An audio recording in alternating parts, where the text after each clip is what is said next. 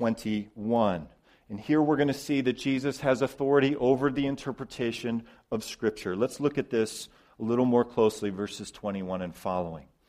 So they went to Capernaum, and when the Sabbath came, Jesus went into the synagogue and began to teach.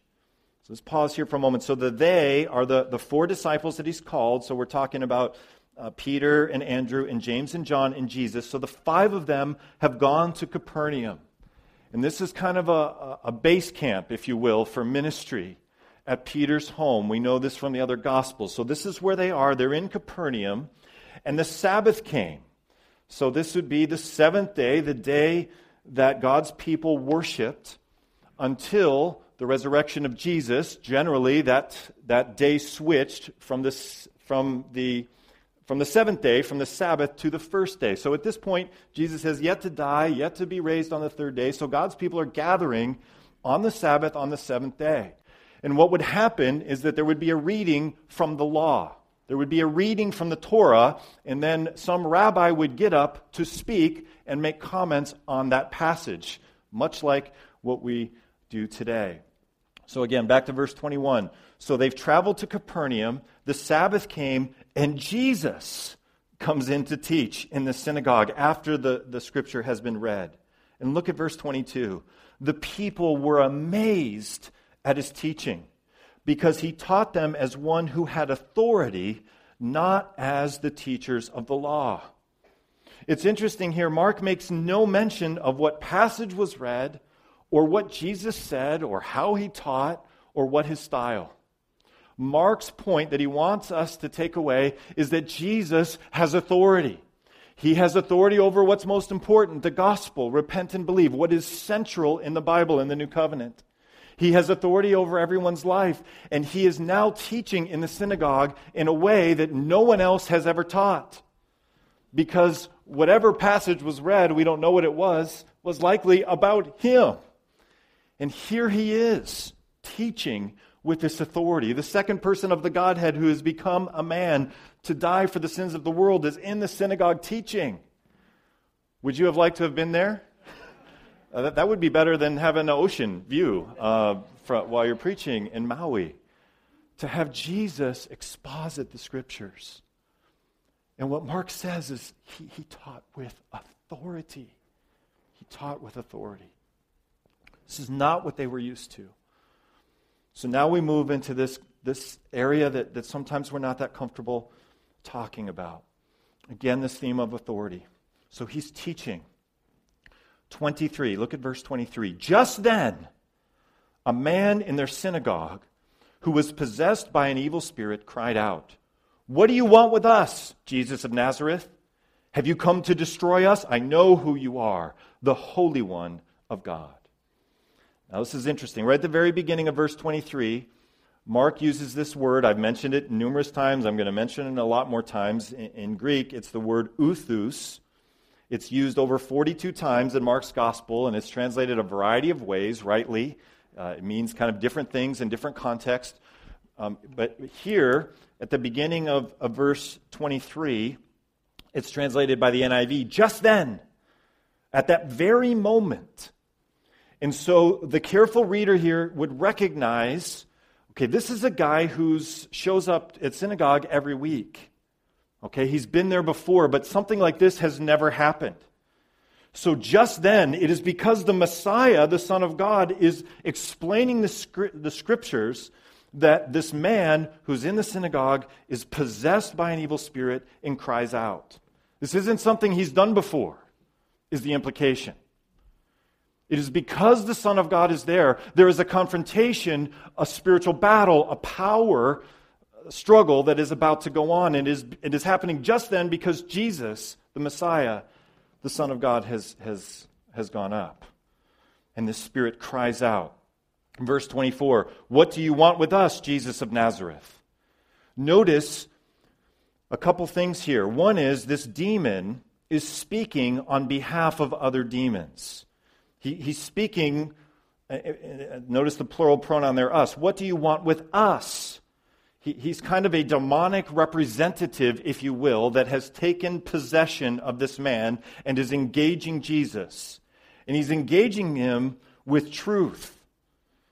He says, "What do you want with us, Jesus of Nazareth?" He's identified who he is. He knows that part of Jesus' mission is to destroy death and to destroy evil and to destroy Satan and to destroy cancer and demons and possession and all of these things. He knows that as a representative of the demons.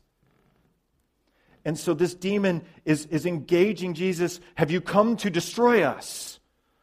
I know who you are, the Holy One of God." There is something to be taken away from verse 24 here, and that is the reality that the demons, and this demon in particular, understands who Jesus is more than the people in the synagogue.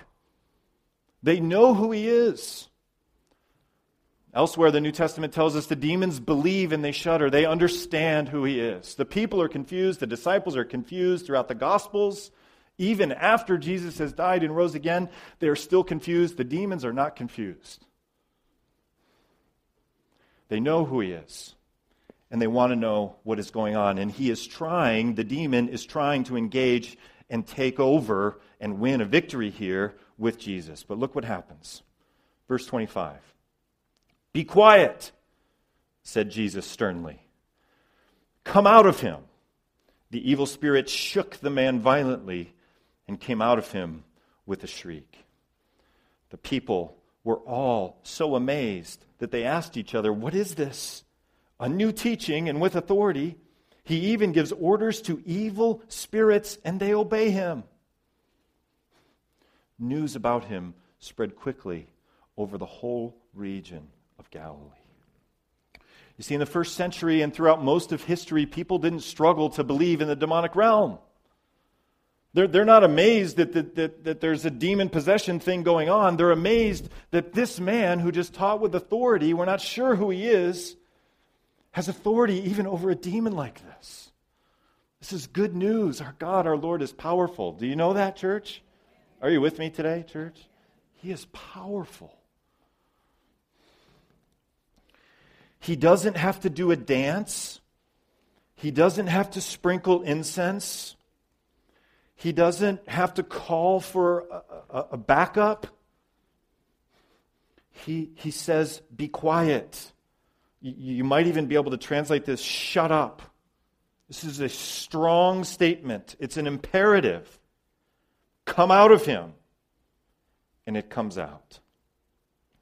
And the people witness this. So our God has authority over the demonic realm. He is wanting us to see, the Holy Spirit is wanting us to see in Mark chapter 1, the authority over Jesus, over the gospel, over our lives, over Scripture, and especially over the demonic realm. That's really the emphasis right here. And news, because of this, spreads quickly all over the region. So I want to say that the demonic realm is as real today as it is in the first century. My experience in our country, even on our continent, especially in U.S. and Canada, is that demonic activity tends to operate differently than it does in other parts of the world. We tend toward unbelief and a denial of the entire supernatural realm. This seems to be an effective strategy of the evil one that is working in our nation. But for example, if you travel to Africa or other places, some of you have, is there a denial of the supernatural realm and evil there, those of you that have traveled? There are witch doctors, and there is clear evidence of demonic powers in incredible ways. And so the demonic realm is as real today as it is in the first century. A definition here before we get there, back to this text for a second. Let me read. One commentator writes this. He says, "It is appropriate that as an agent and teacher of magic, the unclean spirit, in this context of the synagogue, should try to use it on Jesus. the unclean spirit's knowledge of Jesus and attempt to use that knowledge in self-defense reach their peak in the statement, I know who you are, the Holy One of God. There is a battle that has gone on here. And he's identifying who Jesus is, the Holy One of God, the Son of God. Mark's audience would recognize that this unclean spirit has everything to lose by a false identification, which would ensure a failure of the defensive maneuver. The first identification, Jesus the Nazarene, was true enough, and so also is the Holy One of God. What the demon is saying is actually right and is true, even in opposition to everything that God and Jesus is about. So, here's our definition. Demons are evil angels who sinned against God and who now continually work evil in the world. And I'm making the argument that there seems to be some kind of territorialness when it comes to demons and how they operate.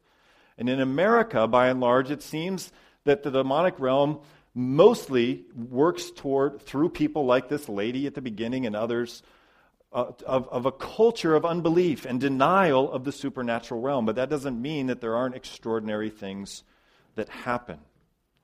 And I want to tell you about one in just a moment.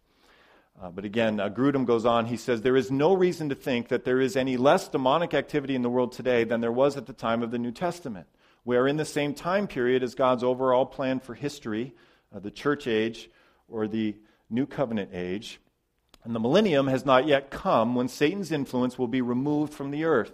From a biblical perspective, the refusal of modern society to recognize the presence of demonic activity today is simply due to people's blindness to the true nature of reality.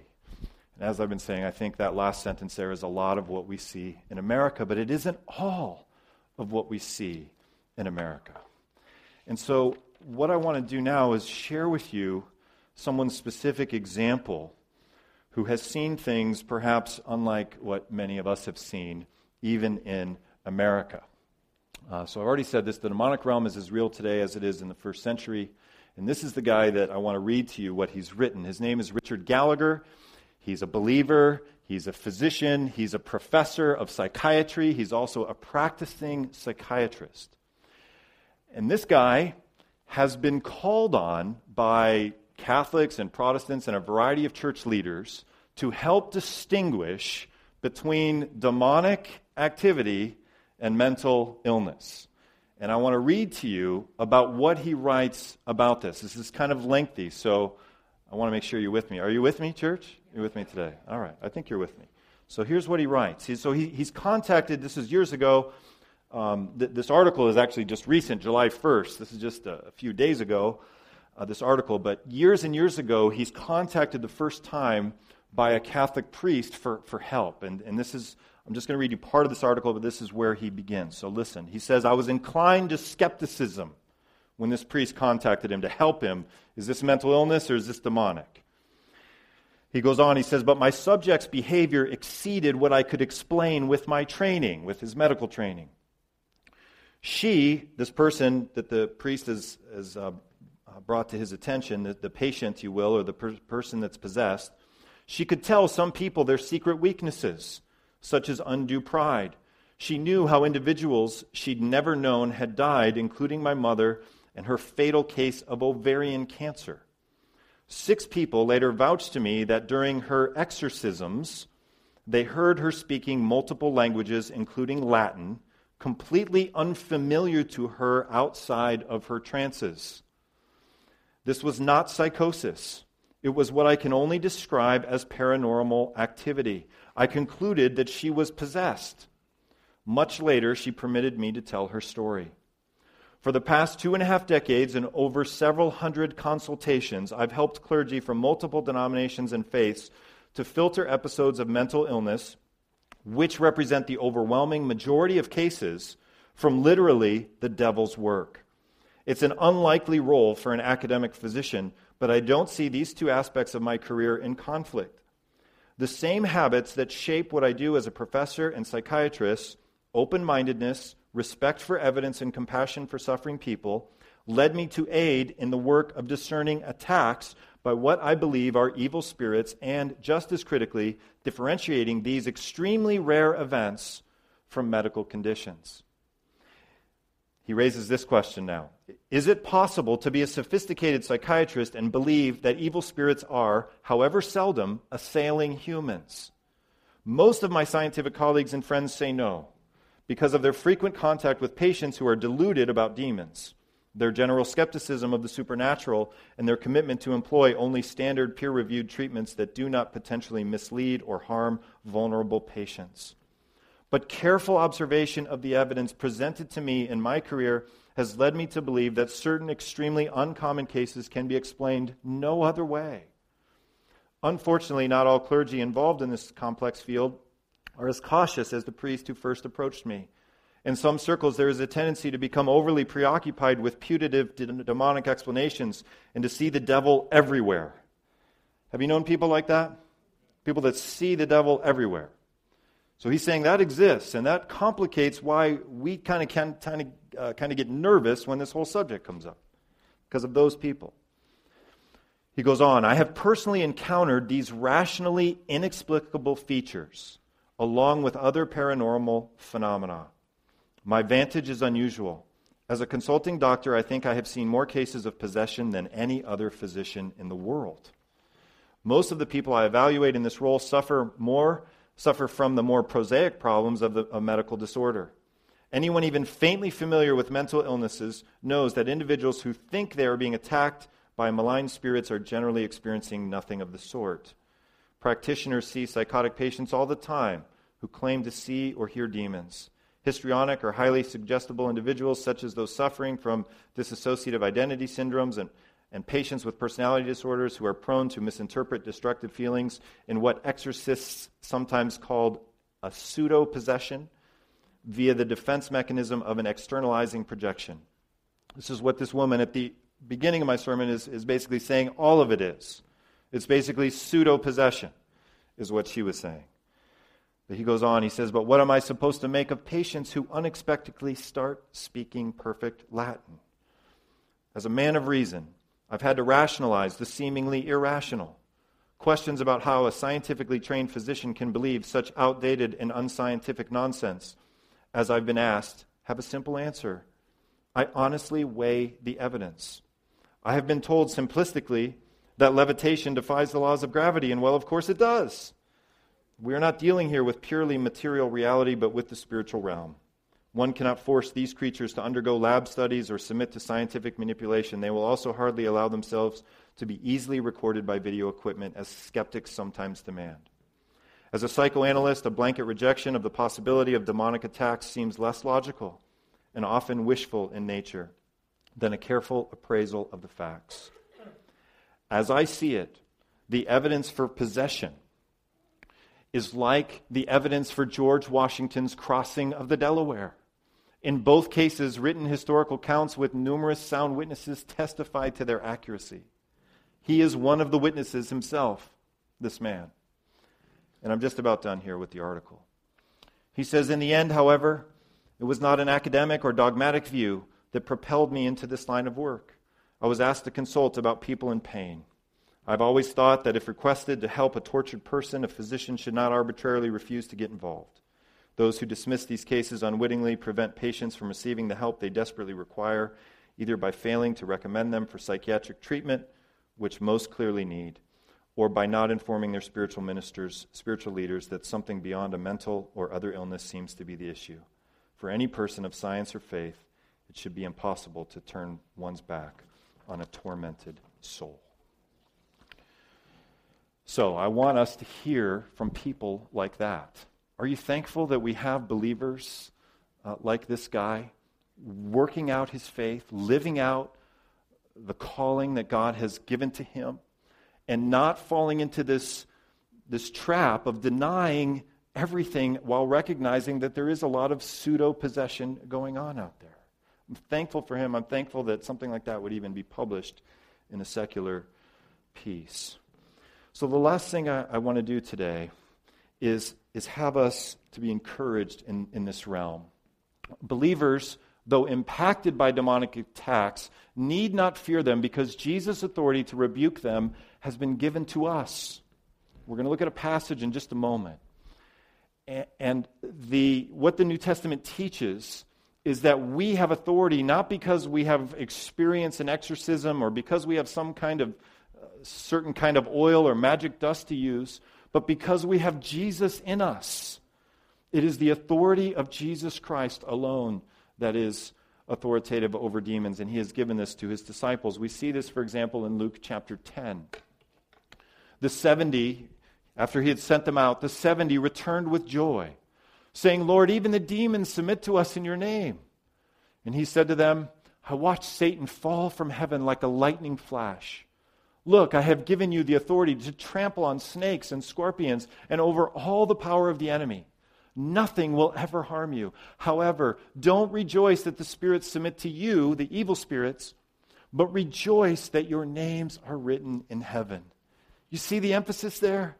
The emphasis isn't, hey, I'm an exorcist, look at me. Look at the power I have. The emphasis is, my name is written in heaven. The power, any power that I have comes from the Lord Jesus Christ. I'm not rejoicing that they submit, but that God, for some reason in his grace, has called me into his fold. And I'm a child of God. Much like Andrew and Peter and James and John, who were called early on. I'll share one testimony with you before we finish up here of my own in this. Our previous congregation received a phone call at about 2 o'clock in the morning. And when the pastor's phone rings at 2 o'clock in the morning, it's usually an accident, a car accident. Someone has died or someone is near death. And where I'm often on my way to an ICU or an ICU waiting room. But this was many years ago. The phone rings at 2 o'clock in the morning. We're trying to get oriented here and have a conversation, which is hard for me in the middle of the day. But it's even harder at 2 o'clock in the morning. And what's on the other end of the line is a family asking for me to come and pray. This is a family that took in distressed teenagers, had a big ranch and property, asking me to come and pray because there is a young lady there who is possessed by a demon. I haven't had too many of those calls. But this call came, and so ministry is a team sport. I call one of my partners and leaders in ministry, and we get in the car and we drive across the countryside to go to this person's home. And there's been all kinds of activity there. It's the middle of the night, and there's a woman, young teenage girl on the ground making all kinds of noises, and it's a pretty terrible scene. I share this with you not because to impress you or to give anything. I've never really done anything like that before or since. But I'm sharing this with you because I went there in the confidence and power of Jesus to pray for this girl. What exactly happened? I have to be honest. I'd like to tell you some incredible thing happened and she was completely healed. I'm not exactly sure what was going on there. I'm not sure if it was a pseudo-demonic thing or if it was a demonic thing. But what I know is that the power of God was with us, and we had authority not because of who we are, or because of our spiritual maturity, or because I have a title of pastor, but because Jesus was with me. I'm able to go and pray in his name and have authority not because of me, but because of him. And so we went and prayed, and things went better that night. And I share this with you to say, you don't need to fear any demonic dream or activity, or if you're called upon to pray for someone, the Lord will be with you and enable you to do that. Can you receive that, church? Can you receive that? We don't need to be afraid of this sort of thing. Closing, Matthew Henry writes this. He says, all our victories over Satan are obtained by power derived from Jesus Christ. We must in his name enter the lists with our spiritual enemies, and whatever advantages we gain, he must have all the praise. If the work be done in his name, the honor is due to his name. Let's bow our heads together and ask for him to be honored. Lord, we live in a country where we certainly see evil. Most of us don't see the kind of supernatural, demonic activity like this psychiatrist that we heard from this morning through my reading his article. So Lord, I pray that you would help us to see and believe in the reality of what the Bible teaches regarding demons and their power and authority. But more than that, Lord, I pray that we would know that he that is in us is greater than he that is in the world. And that if we ourselves have some kind of demonic attack or temptation or asked or called upon to enter into this kind of realm, that we can do so with confidence, trusting in Jesus and the power of the Holy Spirit to go before us. God, we thank you for your word, and we pray week in and week out, day in and day out, that the word of God would permeate our hearts and minds more than TV, more than our culture, our secular culture, more than academic people who end up having influences through all kinds of different media. Lord, help us to be yielded to the Holy Spirit and to be growing day by day in our knowledge of the Word of God. Help us and strengthen us. We pray in Jesus' name. Amen.